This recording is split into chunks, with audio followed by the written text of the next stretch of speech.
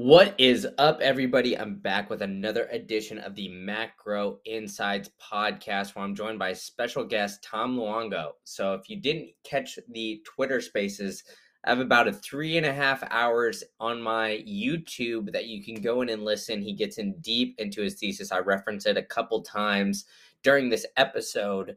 So, be sure to check it out there and subscribe to the YouTube. Please, please, please help support the show. Subscribe wherever you get podcasts and give it a 5-star rating to kind of help boost this up and allow me to get great guests like Tom. And if you've ever heard Tom go into his rant, his spiel, his thesis, he is extremely passionate and honestly just overall brings the heat during the conversation. So it's a very fun conversation. We have a good back and forth. And generally speaking, I kind of have a similar view to what Tom sees in the world. Maybe not as brash as he can put it, but he does have a way with his words, and he kind of goes into it. So be sure to buckle up for this action-packed episode as we're diving in deep here with Tom Luongo for an hour-long exclusive interview. So on that note, ladies and gents, as a reminder, this is not financial advice. Please, please, please do not take it as financial advice. Everything you hear in this podcast is for opinion purposes only and should not be taken as financial advice. Not opinion purposes. I don't know why I'm saying that. It's for entertainment purposes. But hey, it is our opinion. So now let's get into the episode. Whoosh. What is up, everybody? I'm back with another edition of the Macro Insights podcast. And for those listening on any podcasting 2.0 apps such as Fountain and Streaming Me Sats, I'm very thankful. Thank you so much for supporting the show. And for those who are listening on other mediums like audio or YouTube, please subscribe wherever you get your podcast or to my YouTube. And if you're listening on just audio, subscribe to the YouTube. Come over, watch the videos, do all that kind of stuff. Help support the show, spread it around. And thank you so much for all the support. It helps me bring on great guests like I have sitting here waiting on me. I've got Tom Luongo, who I don't know if you guys tuned in on the spaces on Tuesday night. What was it? I can't even think of the date at this point. It was like the 7th or something like that. But Yep. we were ripping for 3 hours and you were going in on that night. So but Tom, how you doing today? We're recording this on Friday morning. So you already got your stogie ready? Oh yeah. Well, if we're going to do this, I have to do this with the stove because it's almost see, in the early years when I used to stream, I used to do live streams in front of 20 people into my phone. I used to wear my cowboy hat. It was my what I used to call my goat wrangling hat. And so that was the thing.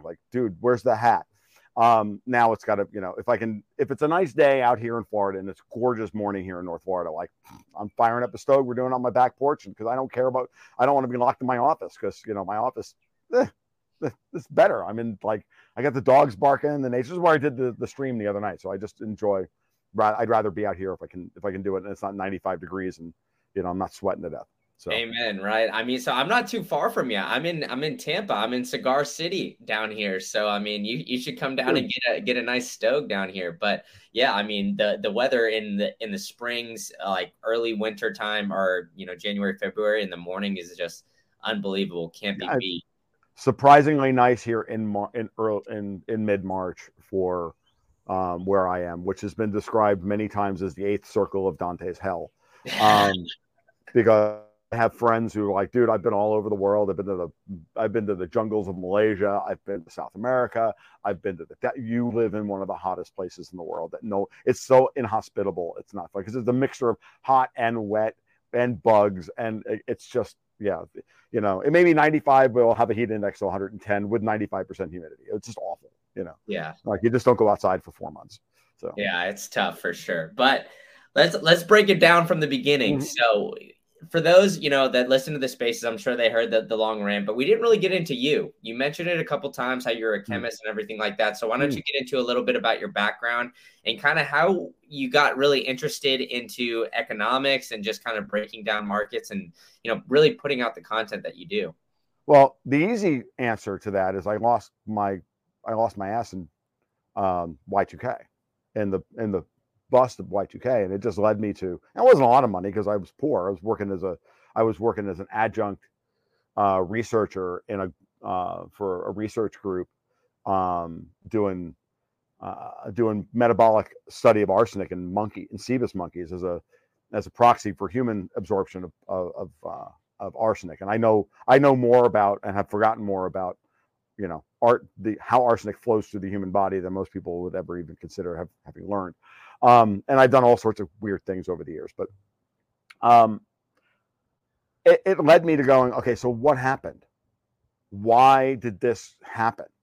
And within a couple of months, then that job ended. I wound up taking a job south of Ocala. I was living in Gainesville at the time. For those of you who don't know, that's about an hour trip. So I had an hour commute every day. And I started listening to a lot of talk radio. And it just kind of eventually I got led to the Mises Institute and to LouRockwell.com. And they seemed to start having the answers. And then I just fell down the quote unquote libertarian rabbit hole. And I had always been, for the most part, apolitical. From the time I was 6, I was like, oh yeah, both the Republicans and the Democrats suck. Like they're all corrupt. I literally could see this, even though my parents were kind of classic middle class civil servant Republicans. My dad was NYPD, my mom was a nurse. We're from we're from an immigrant Italian household. So bricklaying and this is in our blood, right? So I have cousins who work at the Transit Authority, and I've listened to this stuff my entire life. So there's always in New York, the working class, like the Staten Island and the certain sections of Brooklyn culture are very, very kind of classically Republican, right? Whereas the rest of like Manhattan and Queens and whatnot, absolutely not. Long Island then tends to be a little bit more like it breaks down. For those of you who aren't versed in New York, you just don't know where the breakdowns are, right? And unfortunately, Manhattan just overwhelms everything. And Manhattan, Rockland, and Orange County, not Orange County, but Rockland and Rockland County just overwhelm, and Westchester County, sorry, just overwhelm New York politics. But the rest of the state's very conservative. So, that was already fertile ground for me. It was like coming home.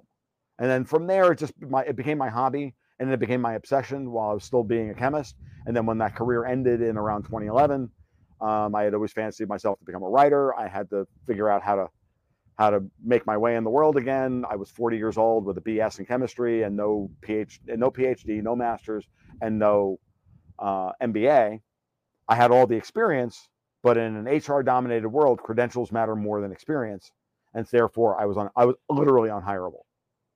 And by 2013, I fell in with some various people. I fell in with a broker over in Vietnam. We did a lot of work together for a while, and I learned how to read charts, issue research reports, all of this stuff. And just two kind of very ambitious guys, I'm making nothing as we try to build this thing out. And eventually, I got picked up by Newsmax, and then now this is how I am today, right? I started writing a gold newsletter for them in 2013. That gig ended in 2017. I went independent with Gold Goats and Guns in late 2017. I got hired back by Newsmax to write a different newsletter in 2019. I now do both of them at the same time. So this is where I am. And I just go to where the story is. Yeah, I gotcha. And it's great stuff, right? I mean, I think it's like really unique too, because a lot of your stuff is like self-taught kind of just through experience and other things like that, where, a lot of things or a lot of the content that I see out on like financial Twitter and other things like that, it's mostly people who are managing a bunch of money or, have some sort of degree or have been kind of working on Wall Street, Merrill Lynch, Goldman, these kind of people. Whereas, you kind of have like a little differing opinion than those people. So, how do you think that your chemistry background and other things like that, has kind of shaped your mindset when it comes to investing? Is it more so because, you kind of go through each problem using like the scientific method or kind of going through that process just naturally? Or do you think that, that there's maybe another reason why that you have like a differing opinion from, a lot of these, I guess, Wall Street guys? Okay, so there's a lot to break down there because there's a number of different ways to approach that very question, because I do approach it from like multiple angles. So as an undergraduate with a chemistry degree from the University of Florida, I was working with the high energy physics guys. Okay, so I was doing laser ablation of transition metal rare gas clusters in the gas phase. Okay, I unpack that. I was working with molecules that we were creating, and then that had a lifespan of less than 50 milliseconds, and then blasting them apart to see what their bond, the bond length and bond shape and bond energy were. Like, we were doing fundamental research that wound up in the Janif tables of thermodynamic constants of the world. Okay, that's the kind of thing we were doing, and so my background is in that kind of inquisition. So of experimental design, hypothesis testing, that kind of thing. And I wound up as an analytic bench chemist for 20 years, which is like the kind of people that I used to make fun of when I was an undergraduate.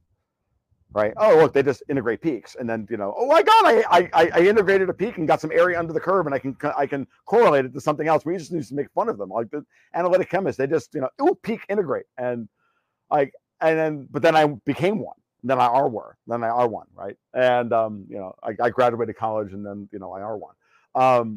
And I learned a lot about data analysis and data integrity while doing that.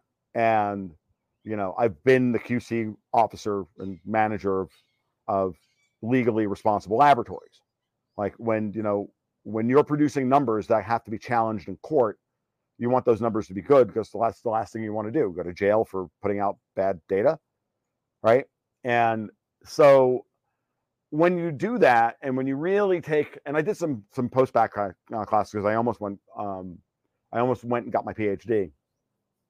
And I remember in those classes, I learned all about signal to noise.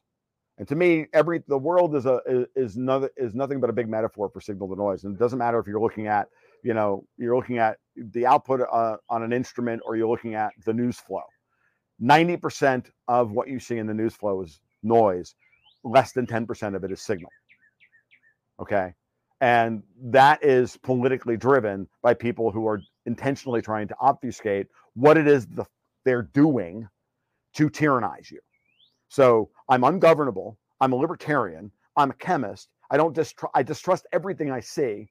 And I've got a rigorous hypothesis testing heuristic, which is, at this point, distrust but verify. So it's not trust but verify. That's the scientific method. I'm now into the opposite end of it. I'm now down to distrust but verify.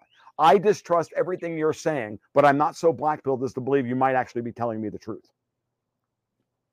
That's my and that has been a hard-fought position to build over 20 years. So yeah, I'm willing to entertain a hypothesis I don't even agree with.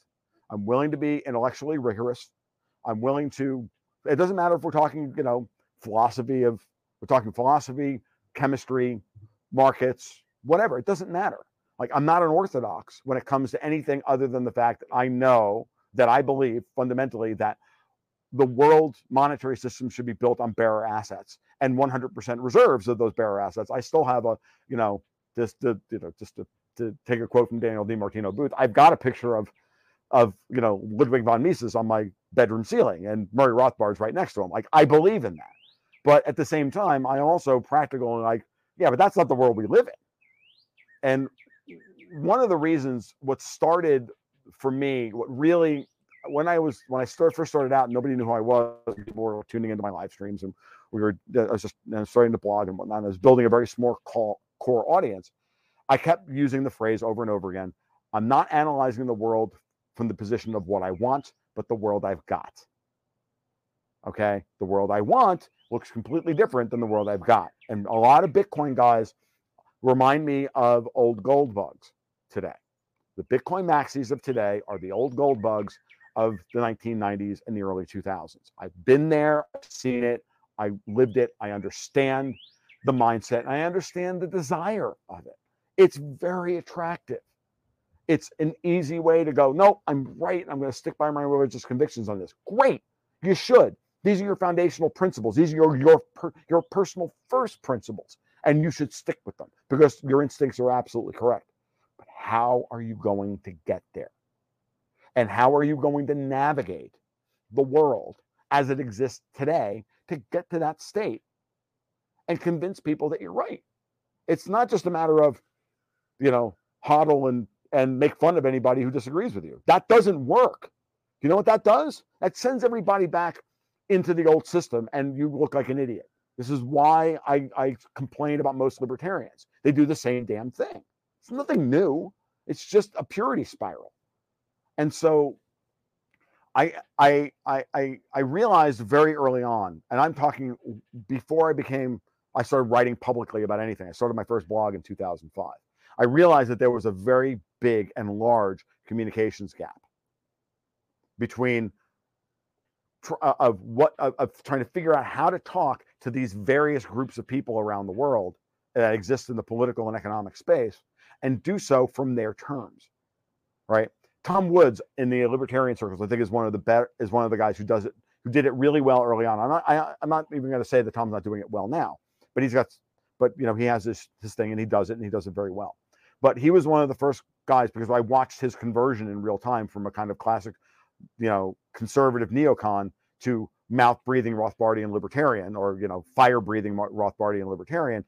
And he was very sensitive to that shift. He talked about the need for strong communication. So you're watching a guy today who's built a rhetorical war chest that's 15 years in the making, that no one saw. And now it's here. So this is why it sounds so unorthodox and so unique and so fresh. But I realized, and I'm not busting my hand, patting myself on the back, there's always a need to up your game and get better at it.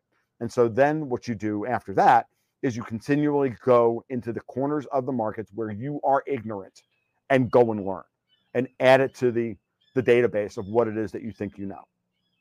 And then add that to your heuristics, your process improvement, your corrective, your root cause analysis, and you do the work and you do the hard work. And if you're willing to continually do that, eventually you'll get a big enough following that you'll get other people who are like that, and then you have a big community of people like-minded who are doing that same thing in real time, trying to figure out what's actually happening. And I wouldn't say I'm lucky to have that. I've worked for it, but I'm humbled in the face of it every freaking day. And you should see the stuff that my people send me, and it's insane.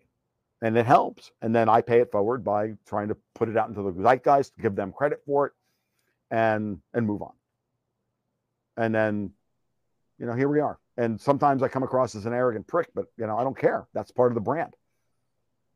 Well, exactly. I mean, you're a New York guy, man. You gotta be like bang, bang, bang, get it going, get the point in, get it out. You gotta be brash, right? I mean, we don't live in a world today, Brandon, that allows for the time for us to hold each other's hands and sing Kumbaya before we, sometimes I just got to give it to you loud, and like to quote Patton, I just got to give it to you loud and dirty so it sticks.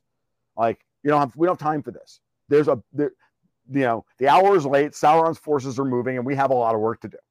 So if I can figure out a way to cut through the shit and get, to the core issue and give you a meme or a pop culture reference or whatever it is I can do to get you a good bon mot that you can remember and go, oh yeah, that's the thing. And then people just take that and they run with it. And, I know that that's a very effective form of communication.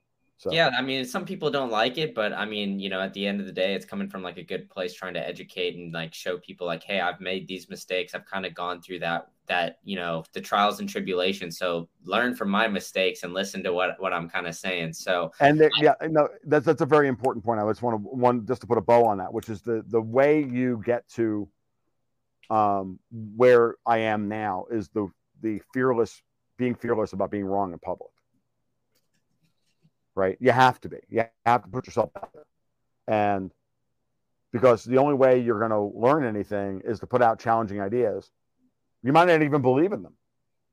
I'm perfectly capable of entertaining and arguing something I don't believe in. And then going, yeah, well, that didn't work. Now did it? Oops. But here it is. Again, thank you. And thank you for the input. Excellent. No, you're right. And I'm wrong. It's not a big deal. If there's one thing the markets teach you in this life, is that you're going to be wrong an awful lot. So you better get used to being wrong, and then when you're in this business, and this was one of the first things that the editorial staff at Newsmax quizzed me on right at the beginning, and pounded into my head, which is that you're going to be wrong. And how you handle being wrong will determine whether you're successful in this business or not. Because if you're not willing to ever admit that you're wrong, you will lose your audience when they clearly know that you've been wrong. So you have to own it, apologize for it, and move on. And yeah. I like to use the metaphor of a hockey goalie, right? Hockey goalies have to live in the moment. They can't care about what's the most important thing in the world to a hockey goalie, the next shot. Mm-hmm. Not the one you just saved, not the goal you just let in, but the one that's about to come. Because if you focus on the last one, you'll never be able to stop the next one. So you have to accept what has happened and then move forward. Learn from what happened and then move forward. And every once in a while, the hockey goalie at the end of the game reviews what he's done right and wrong, and then he tries to do process improvement the next night, works on things that he's not doing well. Well, for us market analysts, we're doing the same thing where we're constantly doing it in real time, constantly updating our view of the world in real time. And sometimes we're going to be wrong, and sometimes we're going to have to say, yeah, that didn't work. Okay. Yeah, I mean, exactly right. I mean, it just takes like looking in the mirror and kind of evaluating where you made mistakes, what you might have overlooked, all that kind of stuff. So, but as we get into this kind of interesting time that we're in, right? We've had, the Fed raising interest rates at a rapid pace. We've had, massive amounts of quantitative easing in 2020, printing a lot of money, 60% of the money supply kind of just dumped into the market, and a lot of uncertainty. So, I'll just leave it open for you. Why don't you dive into your thesis here as to what you think is kind of going on, kind of like your crystal ball for the market. I know everybody likes to ask this question, and it is a tough one because, like you said, it sometimes it's difficult when you're either right or wrong. People are going to come at you for your thesis, but the thing I think that is unique about yours is it seems like it's a little different than, maybe the traditional finance guy on Twitter that I see. So enough of me rambling. Why don't you kind of go into your thesis here? Sure. So the thesis is that the Fed is at war with Davos, is at war with the globalists. And the important thing to realize here, I think if there's one thing that's different is in my approach to this. And I was like everybody else 2 years ago. Well, Powell's no different than anybody else. Wrong. Powell comes from a different background. I've told this story many times. So I think I might even told it on the Twitter Spaces the other night. When I first started thinking about this, I first started looking at what was happening, and I could see that Lagarde and Powell were at odds with each other. That had been brewing for months in public appearances together. The green, not Green Swan. I always get it wrong. And Phil Gibson always reminds me of. I thought it was Green Swan, wasn't it? What's that? I thought is it Green Swan? I guess it is Green Swan. Yeah. The Green Swan conference from early June of 2021, where he just basically told Lagarde to go stuff it. I'm not coordinating Fed monetary policy based on climate change. Just not doing it. The end of the that was his way of saying the end of the coordinated central bank policy amongst all the major Western central banks was over. And that had been in place since 2011. That was a big deal. And then 2 weeks later, he paid that by going, by the way, we're raising the reverse repo rate by 5 basis points over the Fed funds rate. Oops. And then all the base money drained out of the global markets, and the euro collapsed, and all sorts of stuff started happening. And they're like, oh, you're really, Christine, you think you control the United States. You do not. You do not control the Federal Reserve. And when I started thinking about it over the course of the next couple of weeks, I did a series of podcasts on this. I wrote a big article on it. I was talking with my patrons behind the scene about it. And one of my patrons at the time, who was very active on our private discussion forum, and a man as a hedge fund manager, and a man who knows all of the principal players, knows all the principal players on Wall Street, knows Jamie Dimon, knows this one, knows that one, knows all these people, was excommunicated from them, from that circle for, heterodoxy, heresy. Said they don't call him private. Sorry, I hate to flub the line. They don't call him private equity Powell for nothing. clearly not cut from the same cloth as Bernanke, Yellen, Kuroda, not even Lagarde, Draghi, and all the rest of them, right? So even Jens Weidmann over at the Bundesbank.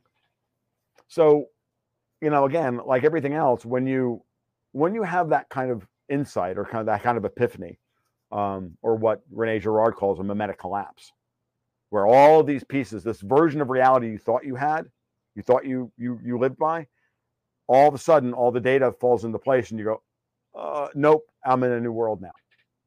Now, we go through those things as human beings. We call them eureka moments. We call them epiphanies. We call them whatever. They are a mimetic collapse in Girardian terms. And I have those all the time because even as an analytic guy, one of the things that I am also is, hate to say this, I'm a musician and a poet, an ex-poet and a writer and everything else. My left brain and my right brain communicate with each other. When my right brain is screaming at me about something, what I call my spidey sense or whatever, it screams at me, I listen to it. When I'm writing an article and some random thought pops into my head, some seemingly random connection pops into my head, I write it down. I work with it. I reframe the entire article around this thing. When I was writing the article I just published yesterday, I was working on it and working on it and working on it. And then at some point, as I started, I got the intro done and I said, I looked at some of my notes and the image of the windshield of the fly hitting the windshield hit my head. And I'm like, well, that's the controlling conceit for this article. That is not what I had in mind originally, but that's where it goes. And when you do that, and when you stay present in that moment like that, and you're good at that, it allows you to be intellectually flexible about what it is you think you believe. So my hatred of the Federal Reserve had to take a back seat, and what it represents philosophically to me, and to central banking, which I fundamentally despise at the core of my being, had to take a back seat to what I was seeing.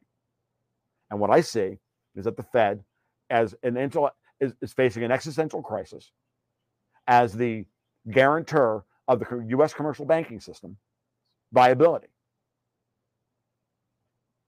is being beset on all sides by political forces that want to do away with their independence, the commercial banking interests of the United States, and really of the world, to be honest with you, and that the Federal Reserve is the linchpin to stopping this.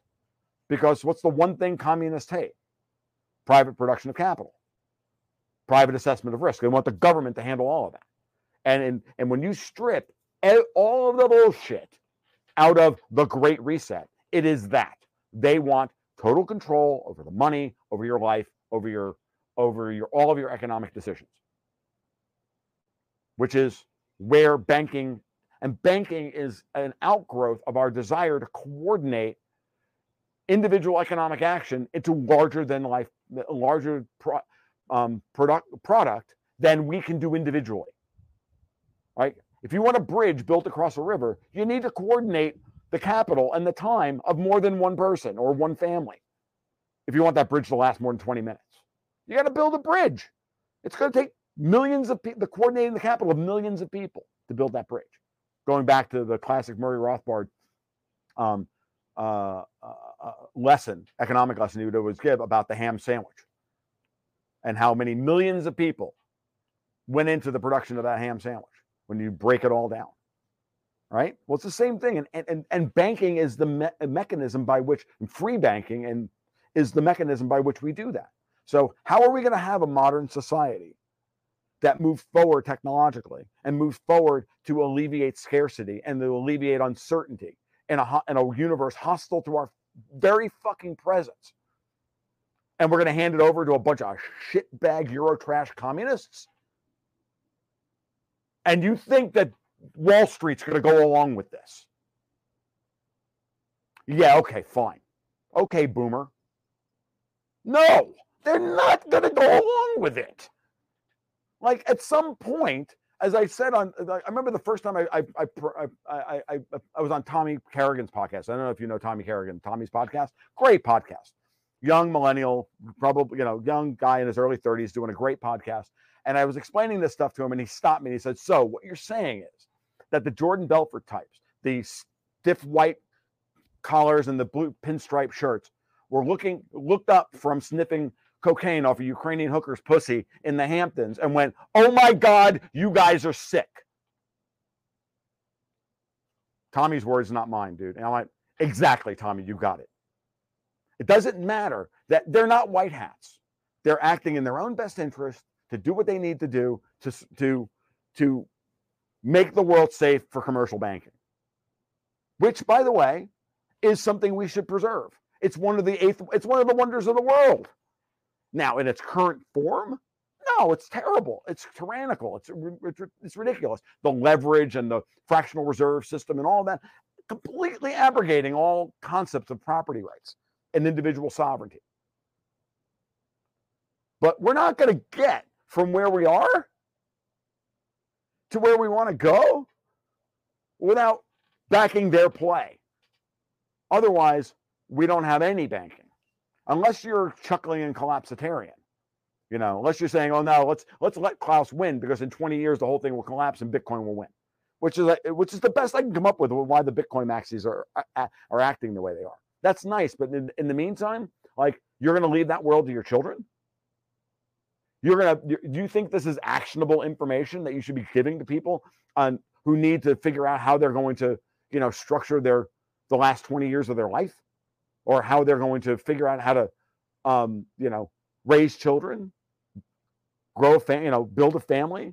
Like, oh really? Oh, we're just all going to just go to war, live in Mad Maxdom, and try to become king of Bartertown afterwards? What the fuck's wrong with you? Like, shut up, Spurg boy. We have work to do. And this is literally what gets me angry about this entire community. And I take more shit today from Bitcoin maxis who just tell me, you're an old boomer, you don't get it, gold doesn't matter, Bitcoin's going to win. That's nice. I remember the gold bugs telling everybody the same thing. And oh, by the way, guess what? The only difference between Peter Schiff today and then is that then he was clean shaven. Today he's got a beard. That's it. And he was wrong then, and he's wrong today. He'll be right eventually. And I got news for you. Russia, Iran, China, India, they represent like 3.5 or 4 billion people. They're buying gold. They're not buying Bitcoin. So whether you like it or not, the current trend is that gold will be remonetized. And then eventually maybe Bitcoin will be added onto the balance sheets. And maybe even used in some other way to collateralize parts of the banking system. That I firmly believe. And if you don't think that that's a goddamn massive victory, then I submit that you are a religious zealot who will lose all of their money eventually. I used to be one of you guys, so I know what that looks like. And my daughter's 16 now, and I don't have a whole big dowry for her yet. But, knock on wood, and this table is actually made of wood, we double the community and people actually listen to me. I will have enough money to actually give my daughter a dowry to go into the world with in a few years. So there it is. Yeah, I mean, that was amazing. The full-on rant, you were just getting into it, just giving me the juice of the meat and potatoes there. So awesome stuff. But, why do you think that it seems like there's kind of, I mean, we got into why you think that there's like a disconnect a little bit there, right? But it seems like a lot of people in FinTwit area or, maybe traditional finance try to ignore or maybe not really take into account too much of the geopolitical lens when it comes to the analysis. So for you personally, why do you think that is, so, I guess, revolving around markets and affects, your thesis and everything like that? Two things. When I first went to work for Newsmax, and I was asked to write Gold Stock Advisor. Now we quickly rebranded around my voice, which was to open it up into much more of a commodities thing and give me some more space. I quickly realized I had been shifting towards watching geopolitics, certainly around 2013. And I was a complete geopolitical neophyte in 2013. And I still consider myself woefully ignorant in so many areas of it. As much as people want to say that I'm, I have people like, Tom's the most brilliant. I'm like, no, you have no idea what I don't know. I have so many gaps in my knowledge, it's not funny. Thankfully, I have great patrons, who educate me about a lot of things. I mean, even to your point, Macro the other night was going into some stuff about, Turks versus Arabs and all this other. And that was very fascinating. I don't happen to agree with him, but that's fine.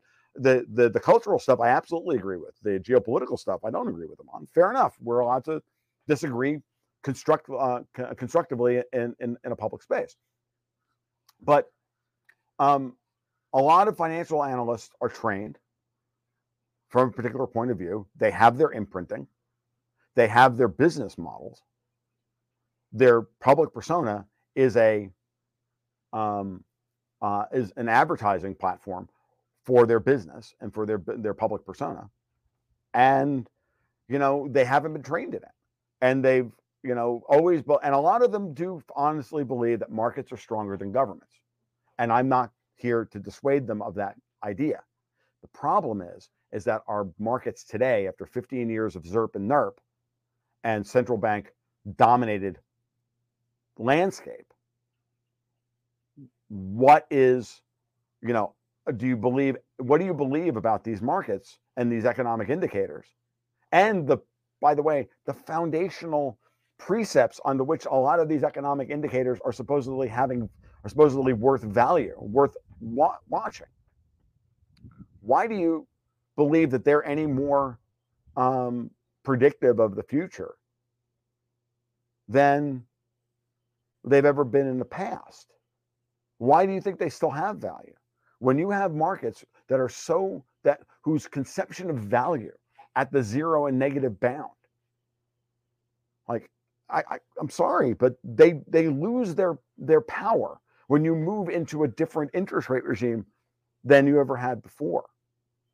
And when the system is collapsing and people don't have faith in the system anymore, the old relationships change. Sometimes it really is. This time is different.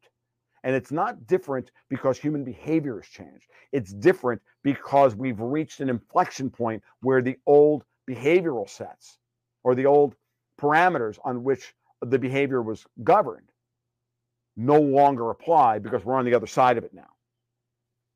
And that shift is very, very difficult for people. I was talking with Ted Oakley the other day, and Ted's older than me, and I just published a podcast yesterday, and I've made this point many, many times, but he backed me up on this. And actually, I think I spoke with I was on with Jay Taylor, another old gold guy, yesterday. He's going to publish our conversation later in the week, and both of these guys, confirmed the same thing when I said this. I was like, look, when you both started out in the industry, you were the last generation of guys who remember life before Paul Volcker and 19% interest rates, right? You got to be 75 years old. So every guy that graduated with an MBA and went to work for Edward Jones or worked the bond desk at Goldman or, all these defunct places like E.F. Hutton and Solomon Brothers and all the rest of it, I got news for you. You've only ever traded a primary bull market in U.S. Treasuries. Do you know how to trade a bear market in U.S. Treasuries? You think you do because you've been through a couple of short-term bear markets, but you've always believed that the Fed would pivot, go back to this, lower interest rates again and do the thing. But what happens when you reach the zero bound and you keep it there for 12 years? Do you really believe that we're not in a structural bear market for U.S. Treasuries? I hate drawing lines on charts, but by God, dude, you go take the U.S. 10-year, go put a 60-year chart of the U.S. 10-year up and draw a best fit line of the highs, and you can see that we hit on a yearly basis. 2022 was a freaking one bar bullish reversal on fucking rates. Oops. Things like that don't happen. That broke the 60-year trend line at the same time. Things like you're not in Kansas anymore, folks. And I think a lot of people are having a hard time adjusting and they don't want to believe that geopolitics is actually what's driving markets when the markets themselves have become so politicized, so controlled by central bank policy, and there's such a collusion at the top of the political system with the financial system. The Fed trying to, as the world's most powerful central bank, saying, oh, no, oh, by the way, the market is still king, and we're going to prove it to you. You know how we're going to prove it to you? We're going to raise interest rates so aggressively that you don't know what to do, except stand there and go, oh, the Fed's going to pivot. Okay. All right, boomer. Keep thinking the Fed's going to pivot. You were wrong. I mean, I never dreamed that I would be so right about all this. Look, this time last year, about this time last year, because it's March, and the Fed just started raising rates. I was saying privately, maybe even a little bit publicly, I have to go back over my public blogs and my public interviews. I said, what I want to see from Powell is him just rip the Band-Aid off and go to 6% by the end of the year. That's what he needs to do to prove to everybody he's serious. I don't think he's going to do that. I think we'll get 7 quarter-point rate hikes before the end of the year. We'll be at 1.75%, maybe 2%. And, he'll never in my wildest aspirations did I believe we were going to actually see him pull a Volcker, even though I had been exhorting him for 9 months, 6 months to pull a Volcker. That this is what he needs to do to fix the United States and then, by extension, begin fixing the rest of the world. And they did it. And here we are. And no one wants to believe it. Well, they're beginning to believe it now. And now this period from like November to today is watching different tranches of the market go through the 5 stages of grief, the Kubler-Ross model of the 5 stages of grief. And, in November, it was 75% of the market was still in denial. 5% of the market had accepted it. Today, probably 25% of the market has accepted it, maybe 30%. But when you look at the Fed funds futures curve, you look at the SOFR futures curve, you look at the Eurodollar futures curve, hard to argue that there's no goddamn way that anybody would believe. And even the move in treasuries we've seen in the last 2 days, that a significant tranche of people have, a critical mass of people in the markets have believe that the Fed isn't going to pivot. There's still this dogged belief of this. And this isn't to say that the Fed couldn't halt interest rate rises for a little bit, allow QT to tick away in the background like Booth has been talking about, and provide provide liquidity and or collateral, whatever the market needs, out of its massive stock of both. I'm not saying it can't. And that would not invalidate the thesis. But it will to all the ninnies out there who want to be right, as opposed to looking at the data, and as opposed to looking at the incentives and the imperatives of the people setting the policy and who they're fighting, and the way and the responses that you see from the people who have been on the receiving end of the gravy train of zero-bound money. They're the ones screaming the most. And you're carrying water for them, and you're a Bitcoin guy? Go fuck yourself. Go fuck yourself. Right here, go fuck yourself. No. You're literally carrying water for the worst people on the planet. The very people who you believe are the reasons why you should be a Bitcoin maxi. And you're carrying water for them by trashing the Fed, when the Fed is doing your work for you in the medium term so that you can win in the long term. Jerome Powell has said flat out, I have zero problems with Bitcoin. What I have a problem with are stable coins. Why? Stable coins are just fucking Eurodollars. They're just another form of offshore dollars. And in this case, as opposed to being the Cayman Islands or the Channel Islands or Hong Kong or Singapore, it's in the ether of the internet. But it's the same thing. And only the Fed has the ability to drain the world of offshore dollars. When the Fed is easing, the Fed is just another source of Eurodollars. They're no different than anybody else. It's just, more Euro trash, more flock of seagulls. But when they're raising rates, now we're into the real punk rock, as my friend Dexter White wants to put it. And now they're the dead Kennedys. Now they're the dead milkmen. Now they're corrosion of conformity. Like, that's a different world. And everybody's still thinking that they're flock of seagulls. And I'm telling you, dude, they're not flock of seagulls. Not under resting hawk face Powell. I'm just not buying it. Yeah, I mean, Yeah, I'm kind of with you here too, because it seems like with the COVID shutdown and everything like that, everybody kind of saw the entire global economy shut down because of everybody kind of being in bed with each other, basically, Except Powell, by the way. But just to stop for a second, remember Powell hated all that. He came out publicly against the CARES Act. He said there, why the hell didn't you? I was not consulted on this. Signpost, as Luke Roman would put it, signpost. And yet Luke won't admit that I'm right about this. The Fed's got to pivot. Gold or something. And he's been galloping around this issue. I'm like, no, dude, I'm right. Just, I'm right. Get over it. Move on. We could be allies in this as opposed to nominal adversaries. We're not really adversaries, but you know what I mean. Go ahead. I'm sorry. Yeah, no, you're fine. I agree with you though. Like, it seems like every time Powell gets in front of people, he basically tells everybody what he's going to do, but for some reason, everybody thinks he's going to go against his word at this point. And it seems like you said, you listen back to old interviews, you listen to what he's saying. He's like, we're going to keep raising rates. It's just like people try to ask him questions and put him in a box to guarantee that it's going to happen, and he doesn't guarantee it. But he says higher for longer, expect more pain, all these kind of things that he's saying. And for some reason, people aren't really waking up to the fact that this is what his end goal is, to kind of continue raising rates throughout the rest of the year at the very least.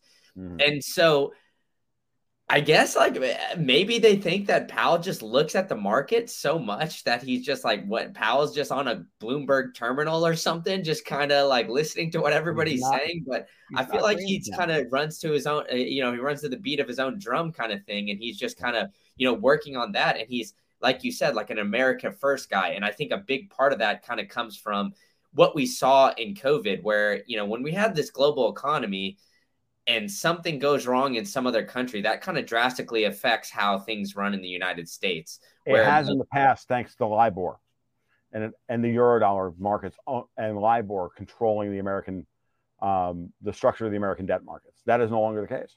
By afternoon, like we're all going to be on SOFR, and LIBOR is not going to exist. So let's break it down for a second. I want to back up for just a second before we go there. Okay. And so because one of the things I want to pick up on what you just said, which is the following, because what you brought up a very interesting point about people trying to put Powell in a box. Remember that we have a media and we have politicians that are obsessed with getting the soundbite that they want, that they can use to then build their case based on Powell's words by selectively editing it. And so they ask questions that beg their hypothesis, and then they use that to go, see, Powell was actually trying to pivot and everything else. And look, I used to be a hockey blogger, right? I used to remember sitting there listening we used to sit there and try and handicap and analyze what the GMs were saying around the deadline, around the trade deadline. Same thing. Like, hey, every once in a while, maybe you should just listen to the GM and what he said, as opposed to what you think he said. Stop trying to read his mind and just maybe assume for once that he's actually telling you what he's about to do. Because then if he does it, you were wrong. And so now, like good poker players, sometimes they're bluffing, sometimes they're not. And you can't always assume one thing or another. And it's a very important point. The media is clearly in the tank for the people who don't want Powell to raise rates, for Powell to pull back on dollars, yada, yada, yada. So they're just trying to beg the question to write the headline, to get the soundbite that they need, to write the article that they want to, because they know that most of the day-to-day liquidity in markets is headline scouring algorithms. Okay? Human beings don't trade these markets. Computers trade these markets based on what corrupt human beings write about the markets. That's the world we live in today. That's the world that's been created by 15 years of NERP and ZERP. That's the world that Powell is trying to destroy. So, going back now to what you're about to ask, which is LIBOR, SOFR, and all of this. Yeah. So why don't you first like define what LIBOR and SOFR are for people who in the audience who may not know, and then describe why you think we're going from LIBOR to SOFR. Oh, we are going from LIBOR to SOFR. This is verity. This is policy. This is happening. LIBOR is the London Interbank Offer Rate. It's an unsecured rate decided upon by 18 City of London banks, one of which represents U.S. interests, which would be J.P. Morgan's London office, and everybody else is either a City of London or European bank. So it's the debt indexing rate that will be tomorrow's. So they set the LIBOR rate for at the end of the day, and then the next day that's the print for the day for all of the derivatives and loan obligations and contracts that are out there that specify an interest rate, and they specify LIBOR. Now, that has been the case for I don't even remember when LIBOR started, but let's go back to at least the Marshall Plan in the 1930s, and probably even into the 1930s, and probably earlier than that.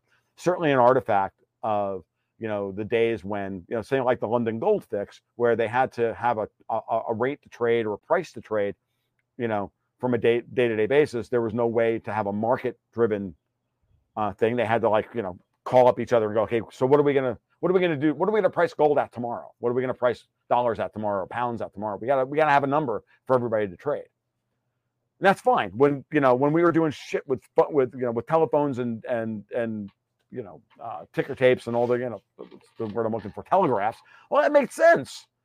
We have computers today. We have global markets. Everybody can figure out everybody can see each other in real time. SOFR, therefore, is an evolution of that to say, look, it's a collateralized rate based on overnight repo contracts that sell and that bought and sold in the real markets, and it's collateralized by actual repo contracts. So there's actual collateral behind the transactions, and it's built on what people are doing for real. Not what the LIBOR board says they did in an uncollateralized way. So it's a vastly superior product from that perspective. It's been in process to be rolled out over the last 5 years. LIBOR, all contracts that reference LIBOR have to be re-referenced or rebuilt or changed over or sold or closed by June 30th of this year, or then things will happen at that point. And I was talking with a patron this morning who sent me a big note about the flow chart of what will happen. He was sitting in on some banking conferences and whatnot, trying to explain what the transition is going to look like and what the flow chart for these people is. And there's a lot of money out there that still hasn't switched over. But understand that LIBOR is an international rate for the dollar. SOFR is a domestic rate for the dollar. It's what's happening within the American system. And then you can go even further into like Ameribor and new other products that are building off of SOFR, where we will start seeing a re-regionalization of interest rates based on SOFR as the foundational thing. And I'll be honest with you, I also believe that in the long run, SOFR will replace the Fed funds rate. We will not need the Fed funds rate because we'll have the SOFR rate. Why would we need the Fed funds rate? The Fed funds rate will, as the Fed funds rate has in the past taken its cues from LIBOR in order to keep the global financial system from breaking down, to protect the global banks who reference LIBOR to everything. Well, don't you think that the Fed funds rate is going to take its cues from SOFR if that's what the commercial banks in New York want? Of course they do. Now, the possibility of going back to an old, so that's what's going on. And I can go on from there. I really do think that we may actually get back to the old conception of the Federal Reserve as a U.S. focused institution for setting regional interest rates for money based on what's happening in the economic activity in the 12 regions of the Federal Reserve, which is why the Federal Reserve is set up in 12 different regions. Right. So, because the cost of money in Mississippi is not necessarily going to be the same as the cost of money in California. Okay. Now I can go into, I got reams of content on what that's actually implied about how that's built the world and why the European Union's model for the euro is exactly the same as the California model for the friggin', oh God, I could do this all day. But let's just keep it simple. So from the beginning, I've said, look, Powell is not raising interest rates to break inflation because he's got a demand side tool to try and break a supply side problem. We got supply chain breakdown thanks to COVID. We got supply mismatches in the commodity markets and everywhere. That's not what setting interest rates can control. That's about controlling demand for money. So why is he raising interest rates then? Well, because he's clearly raising interest rates using inflation as a cover story to do what he actually wants to do, which is to wring out all the leverage within the offshore dollar markets, which he doesn't have any control over, as long as the Fed's at the zero bound. But he does have control over the cost of international capital as priced in dollars by raising the Fed funds rate, because then that forces LIBOR up, and that forces SOFR up domestically, and forces LIBOR up internationally, and then all of a sudden everybody now has to deal with it. Now, in the past, the Fed has always used that as a geopolitical weapon to bankrupt countries, to that we were about to take over, or yada yada yada. But in this instance, it's different.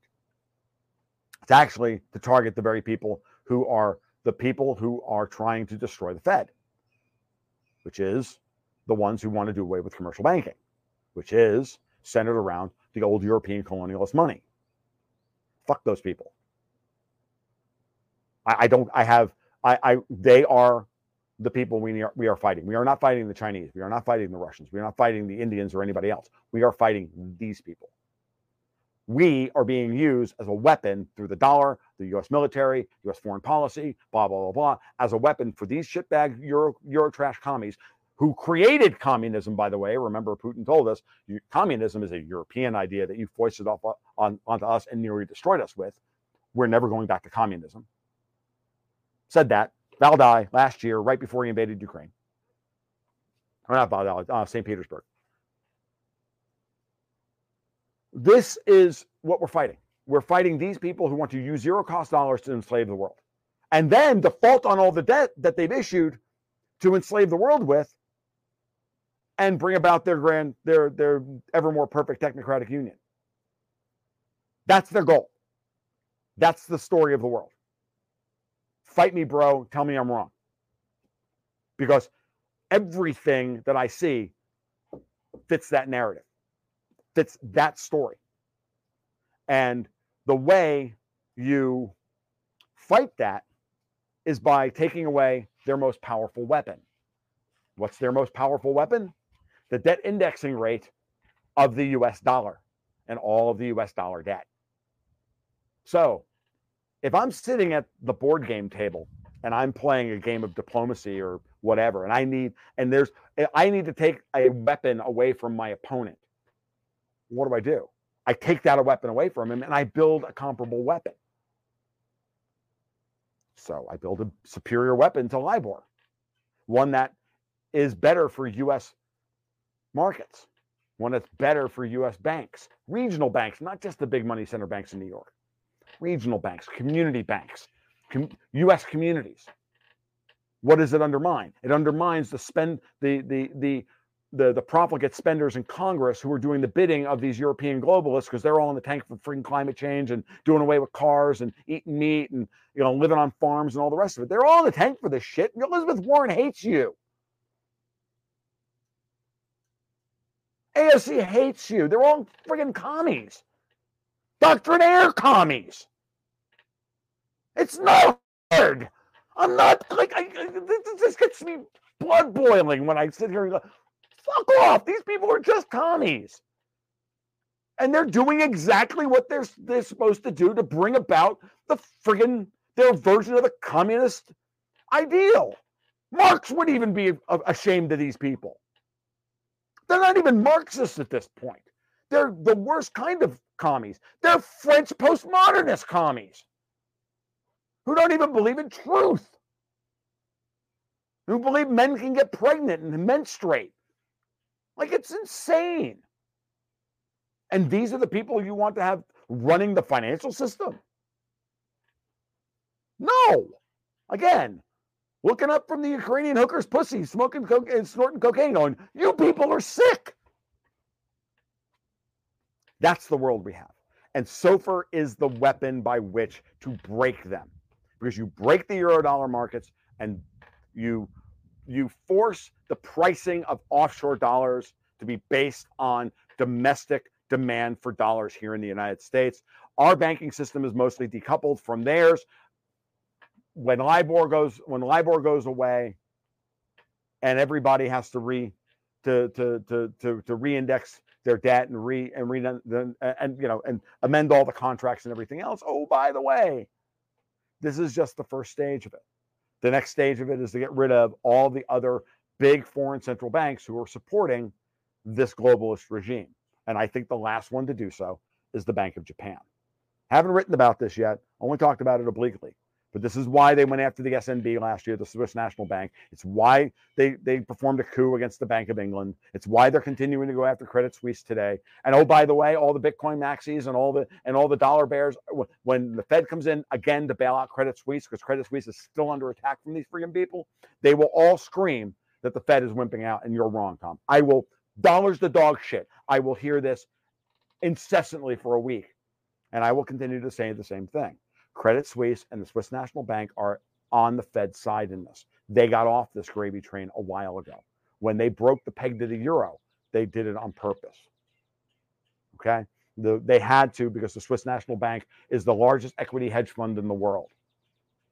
That's what it is. Zero cost dollars turned the Swiss National Bank into the biggest equity hedge fund in the world. They are staggeringly exposed to a collapse of the equity markets.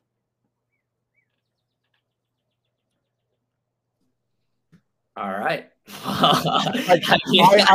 I can do this all day, dude. I know you leave me speechless at the end of these. I don't even know what to say to all that. But we already went through like a 3-hour kind of thing of your thesis, and we got an hour in here. So I know we can go and do this all day, but I don't want to take too much of your time. So why don't you tell people where they can find out more about what you got going on, your content, and where they can connect with you. Sure. I in some ways I hate to leave it on that final point like that, but it's a good way to whet everybody's appetite a little bit as well. I mean, I'm a completionist kind of guy. I want to make the whole point, right? And the whole point takes 4 hours. Yeah, and it leaves room for future ones. So everybody's gotta, subscribe and come back to the pod, because Tom's gonna come back sometime in the future. He'll be back on. So there you go. We're leaving again, happy to do it, and but the public work is all at tomluongo.me. I cross post the podcast there. We have a podcast as well. But I also put a lot of stuff behind the paywall for my patrons over at Patreon/GoldGoatsAndGuns. As a matter of fact, when I get off of this call, I'm going to finish my workday out by writing a short post, what I call the morning munchings, for my patrons. I've got a couple of, and it's basically my notebook or my journal of what I think is coming next. So whatever new ideas in my head is going to go to them first, and then comes into the world eventually. We do twice weekly what I call market reports, which is, a 20-minute rant, anywhere from a 15 to 20-minute rant. And then I do technical analysis of the strategic markets like gold, silver, the Dow, credit spreads, other things, whatever I think is important. I also do bespoke chart reads for people. After 25 years of reading charts, I'm actually quite good at it now. Again, if you do something for 25 years, eventually you get good at it. Hard fought, hard won, a unique way of looking at markets as well. So not your typical style technical analysis. And then we also put out the Gold Goats and Guns monthly newsletter, which has a portfolio, all original material by both myself and my partner, Dexter White, who, if you think I'm a hoot, wow. Yeah. So it's a lot. And Dexter's been on the Gold Goats and Guns podcast many times, but he's busy right now kind of trying to build, the next version of our user interface, and which needs a lot of work. So, that's where we are, and that's what we do. And it's not terribly expensive. And, for $12 a month, you get it all. Yeah, great stuff. And I'll put all those links in the show notes and in the comments below if you're watching on YouTube, and show notes if you're listening on audio. So be sure to give Tom a follow and listen to all his content. I mean, if this didn't get you jacked up about all his stuff, and you see the passion behind his thesis and him really working hard for you, I don't know what will. So Tom, thank you, Brandon. But I'll say one thing. I mean, dude, I'm an asshole. I don't mince words. I put as many people off in this life as I've brought in at the same, but really it is, I'm happy to be challenged on a lot of these fronts. And I know the limits of what I don't know. I tried to explain that the other night in the Twitter spaces we did, which was a much more sedate version of me. It was like, cause I didn't know the audience. And the thing is, I didn't come out of this just because I want to be unique. I came at this originally to say, okay, what's the next big idea that could possibly be in the market? I'm probably wrong, but let's play this out. You have to remain humble in the face of this, even when you're digging your heels in, right? Because if you don't, you could be wrong and then catastrophically wrong. And then what do you do? Then you look in the mirror and you go, how do I get out of this one? Right. And then most people fail. And I'm telling you right now, the best thing to do is to don't go there in the first place. Just always be relatively generous to somebody who has a sincere, what's the word? Challenge to the things you're saying. If they're sincere about it and not just being flip and, frankly, the typical Bitcoin maxi, okay, boomer. Like if you're gonna engage me seriously, I'm gonna engage you seriously, and I'll take you seriously. But if you're not, well, then I'm gonna give as good as I get, and Yeah. we'll let the record stand.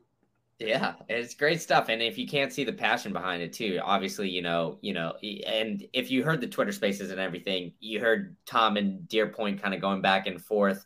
They had differing opinions, but it was, great discourse. And I think that was a conversation I really enjoyed. That's also on the YouTube. So if you want to check that out, be sure to do that. But Tom, thank you so much. I really appreciate this conversation, man. Like I said, I'll have to have you back on at some point in time. We'll probably try to strategically time that one out, but Sure. Thanks so much, man. I really appreciate it. No, thank you for both invites.